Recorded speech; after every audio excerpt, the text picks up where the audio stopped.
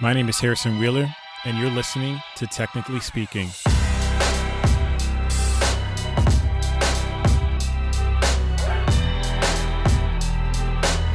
In this episode, I sit down with Andre Wright, co-founder of Humanize My Hoodie, based in Iowa City, Iowa, and Minneapolis, Minnesota. The mission of Humanize My Hoodie reads, the Humanize My Hoodie movement originated from a demand to end the killing of Black and Indigenous people across the world. As descendants of slaves, we recognize how hoodies have been used to amplify the myth of Black criminality. Our mission is to debunk that stereotype by designing revolutionary campaigns for Black and Indigenous people of color to be humanized, not criminalized.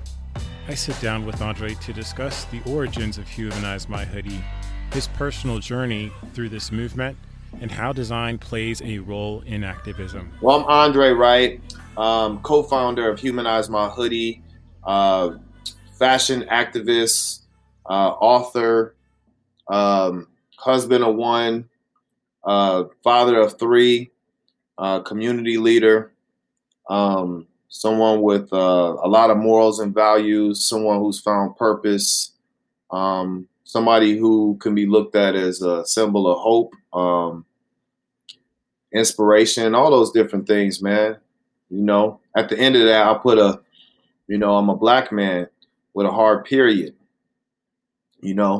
especially at this time. It's really good to really just put a hard period at that.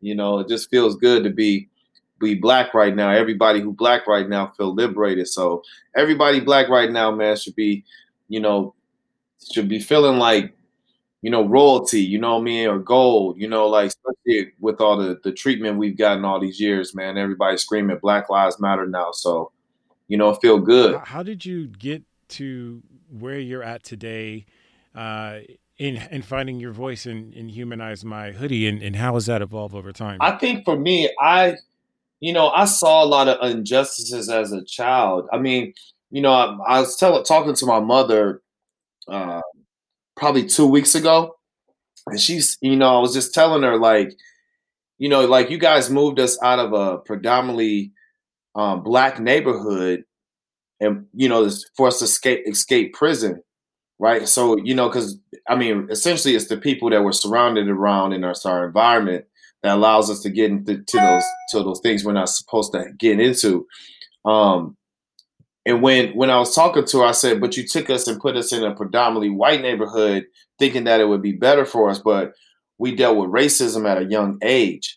And because of that situation, I've always felt like I had to fight in some kind of way, whether it be like just being better than the next person like this in this kind of way, like sharpening my skills, whether it be like using my art as a way to, attack things. Even as a child, I didn't even know how to speak up against that stuff. And I know a lot of people right now don't know what to say, like especially a lot of young people. I wish I could have did more in my youth age, like these young people are right now.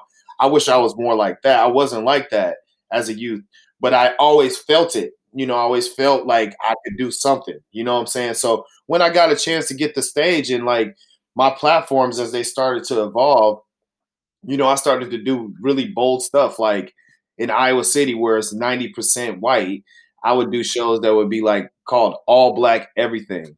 And I would hire only Black models. I would only bring on only Black designers, only Black photographers. And I was making a stand. I was just deliberately saying, man, on my watch, I'm not going to allow you guys to not pay attention to us. And I'm going to use every ounce of, power I have to make sure that we're seen. And so I was just using my gifts and my talents and, just using historical, things and bringing it to light. And I think, where the purpose aligned is when Jason made a post, and I've been friends with Jason since I was like 16 years old. And Jason's my business partner with Humanize My Hoodie. He's a longtime activist, president, NAACP, inspiration to me and many others, just from his activism, standing up for us and who we are and, our principles and stuff like that. So when he made a post about he was going to teach the next semester of his class in academia and wear his hoodie for the whole semester. I was like, oh man, this is it. Like it just clicked like that. I was like, yo, look, I called him right away. I said, let's not just do it in a classroom, but let's think of a way to do this as a global thing, because I think it would resonate with everybody, not knowing that it was going to resonate with everybody like that. And so, thinking 4 years later, we have an iconic product that became like the I mean, this movement is the movement of 2020 for Black lives. When you think about, George Floyd, the lynching of him and how he was lynched and all the stuff we were doing before that. And if you put it in context of where our movement was right then, it's at our headquarters. So who had the loudest voice during that time? It was us. So it took that for people to just see us. And now they see us and they like, oh, this was happening. I can't believe this was around, So it's one of those moments right now, So it feels good to be Humanize My Hoodie. It feels good to be Black. It feels good to be all that, Right. Right, because I just want to go back to you and Jason. Yeah. Jason is actually in Minneapolis, and you frequently make trips up there. Yeah, like twice a week. That's like my second home. My wife's like, why is how like I'm always up there. We always. I'm up there. A lot of our business is done up there. In fact, I don't even ship and do any of that stuff from Iowa anymore. It's all in Minneapolis. I've already got my fulfillment. I got my person who's doing it. I don't have to do any of those things anymore. So I want to go back to a term that you mentioned earlier in the episode, and that is fashion activism. What exactly is that? I think it's it's one of those things where, it's a broad term. And I think for me, when I'm saying I'm the fashion activist, it's saying that I'm using my platform as a fashion designer to speak out against injustices of Black and Indigenous people of color. So I'm being very specific when I'm telling people that I'm a fashion activist. Now, I think there's many forms of that where, you think about sustainability and the lifespan of a garment. I think there's some activism that needs to happen in the fashion industry as a whole. And because of that, there's people that are saying that they're fashion activists because they don't want the landfills to continue to be filled up with fashion pieces, which is like the number 2 product to be actually in a landfill. So it's because of the fashion industry that the world is kind of sinking. So it all makes sense. So it's kind of like one of those things where you have the activists and they're speaking out in different ways, using garments and using, different materials, different ways to print. It's all kinds of different forms of it. Just like as a metaphor to Black Lives Matter, it's like, like the same thing. It's like fashion lives matter. You know what I mean? Like in a context, if you could put that in context. So that's what it is, man. It's more of like me putting myself in a situation where it's like, now I can identify as something and people can, identify me as something. So versus just saying I'm a fashion designer, they can say, man, Dre is the fashion activist, which is something that I've been doing for a long time. Again, we go back to, just the shows and just being radical and just speaking out against, injustices for us and using my platform to do that. I don't know anybody in Iowa that has been does stuff like that. I don't know anybody. You tell me. One of the most important things about having a platform is that platforms give you a level of amplification. What are some ways in which Humanize My Hoodie has grown in ways that you didn't expect it to? Man, I can't even explain that. Like, I don't even know how to explain that. Like, to be 100% honest, like from the time we trademarked it 2 weeks after, I was at New York Fashion Week. We had the attention of everybody looking at me with that hoodie on. I decided at that time to invest everything that I had into that product because I understood where it was at. From there, man, we met like Jane Elliott, from Meek Mill to sit next to it, to, Ancestor Nipsey Hussle, sitting next to it to, man, multiple select Keisha Cole. I mean, I could just go on and on. Man, everybody has seen those three words, humanize my hoodie. Like, Yeah, for man, sure, it facts. resonates. To like Rock Nation calling us on the phone and saying, hey, we want to do something with you guys. To us being able to talk to corporate partnerships and saying, man, we really don't know if we really want to do this or not. Like, we have the option to say, man, we don't know, man. We actually might say no to y'all, you know? Like, that's, I mean, That's I've never powerful. felt like that before. They actually want to date us now, you know what I'm saying? Like, we actually look kind of good in the club. So I never had that type of impact. So, you know, outside of just, you know, the glitz and glamour, I think what people really understand is that we're real genuine. Right. And at the same time, there is Right. a human nature to it. It's just me and Jason who really care about people in a real, you know, radical way. Like, we really love it in a radical way. If you've been to any of our presentations, people understand that it's bigger than a hoodie.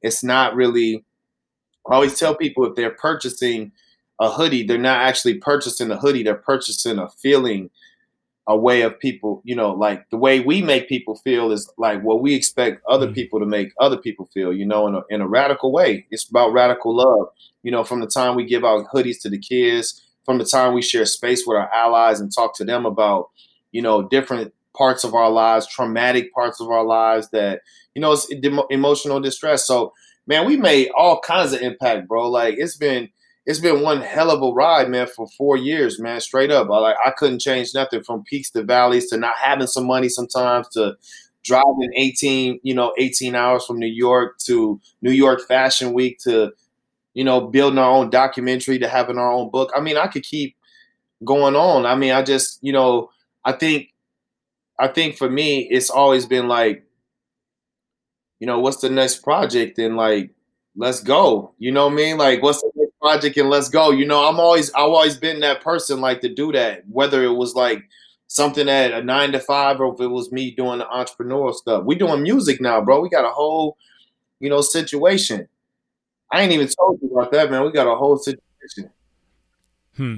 So how has your definition or perception of design changed since going into fashion activism? I think what it is, man, it's I think it looks like a future of activism, man, a future of fighters, a future of resilient people, a future of, you know, people with multiple messages, a people of change. I think it's also, you know, on a more detailed side, I think it's an evolution of Black enterprise and Black businesses and Black ownership, and it's, you know, education. And I think it's, you know, moving away from the police and divesting from the police, and like learning how to do more community models, and like how can we, you know, protect ourselves and not have to make those calls. And, you know, I think it's just us becoming a lot smarter, man. It started as like us talking about a hooded garment, but that's evolved into a whole nother conversation now. You know, when we're talking about Black lives, I think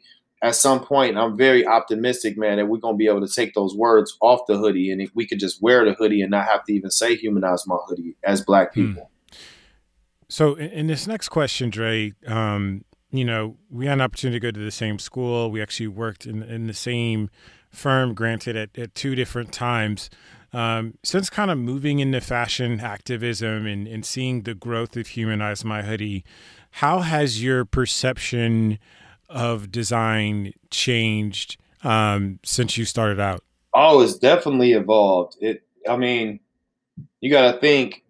I came from an era when we had to actually use protractors and like, you know, do the T squares and like actual use hand. That's how I learned how to do design. So I can go all the way back to that, to where we at today, where I'm not even thinking about. I probably don't even do as much design in front of the computer. It's mostly here. So it's like, how can I design mentally versus how can I actually do a design like on paper or on computer or even on a hoodie? Like, how can I design my life? I think that's kind of where we're at right now. Like, design evolutions become a holistic thought discipline, whatever you want to call it. And that's where we're at. Just like how on May 26, 2020, the world changed forever for Black people. I think, for politicians, they're going to be held a lot more accountable. So there needs to be a new design of that. I think, policing is going to be, held accountable. There's a new design for that. I think advertising and the way you show people is going to change, and there needs to be a new design for that. So design in its evolution, man, it's the future of how we move. Like we're so important right now. People don't even understand designers and people who are creatively, enhanced or, creative thought leaders. Man, these people are on top. Like straight up, we get a chance to rebuild. It's already been destroyed, so it's time to just rebuild. And it's, this new future of people that's going into that rebuilding process. Design is definitely at the forefront. So it's definitely evolved from like, me thinking I was just going to be working at some advertising firm to who I am today. Like I'm thinking about design right now. Like how am I going to design what I'm going to say next before I say it to you? That's what it's all about, man. So we on a whole nother level, man. So whatever they teaching in school, they need to elevate that design thinking too, straight up. It's real world stuff, I mean, but you got to think, let's go back to M&D just for a second. But without those building blocks that we got at M&D, man, I couldn't even be on the phone talking to you like that. You know what I mean? Like I learned a lot at that place. A lot. Meaning like from just knowing how to interact with other people to just having time to feel like I'm in a real situation. Like black, I'm just going to talk about black people just for a second. Black people never had any situations like that. I think we the only two, maybe. There might have been a couple others after us, but like, bro, when I was there, it was like I might have been the first black person they ever hired, man. I don't know, but it just felt like that. You know what I'm saying? Like they. Yeah, man. I mean, not much has really changed. I think in the latest report by AIGA, black folks still only make up 3% of the makeup in the design industry as a whole. Man, see, that's what I'm saying. So a lot of us been asleep, man. So the activism part is like us just being in those roles and being like, there's this term called uplift suasion from the 1790s. They used it on black people, mostly in Virginia, but you can look up the term. But the thing about it, what uplift suasion was, it was just a way to keep us calm, to keep us like them, to talk like them, to do their stuff, to, like not be loud in classrooms, to not be who we really were, not to be black. And so because of that, we have the situation we have today. That's why it's so important for all of us to be radical and be activists and to be talking about injustices in all facets of work. That's why you see me, I gave up my whole career just to say, man, look, I'm fighting for y'all, man. I'm willing. I ain't only care about no money, man. Y'all just take care of me. I'm straight. So it's important. That's why I like to be able to talk about that stuff on these type of platforms, because you have a whole different audience that's going to listen to this and they're going to be like, man, why he was always saying he kept saying black stuff, man. Like some people will say that, man. Like, you know what I mean? Some people just still ain't going to get it. But what's important is for us black people to be celebrated, man. They got to celebrate us, man. We've been, we've had our head, a knee on our neck for like 465 something years. We done with that. Thanks, Dre. I really appreciate you being on the show today. And, I just want to wrap up. What are some final words you want to leave with the audience today? I would say just continue to follow the movement, continue to strive for greatness, continue to just be who you are, chase your passions, don't chase the money, follow your purpose, come from the gut with everything. And if you want to know more about any of the stuff that I've been talking about, from the fashion activism or, just about the Humanize My Hoodie movement in general, you can follow us at humanizemyhoodie.com. Peace. Enjoy this episode? Be sure to hit the subscribe button on whatever podcast platform that you use. You can also subscribe to my newsletter at harrisonwheeler.com for the latest industry insights, new article posts, and announcements of future guests on the show. Once again, thanks for listening to this episode of Technically Speaking. I'm your host, Harrison Wheeler, and I'm out. Hey, I just launched the new YouTube channel for Technically Speaking. I don't have 100 subscribers yet to get that custom URL, so you'll have to search Technically Speaking in the search bar for the time being. Invite your friends, family, or the whole neighborhood while you're at it, and tell them to subscribe.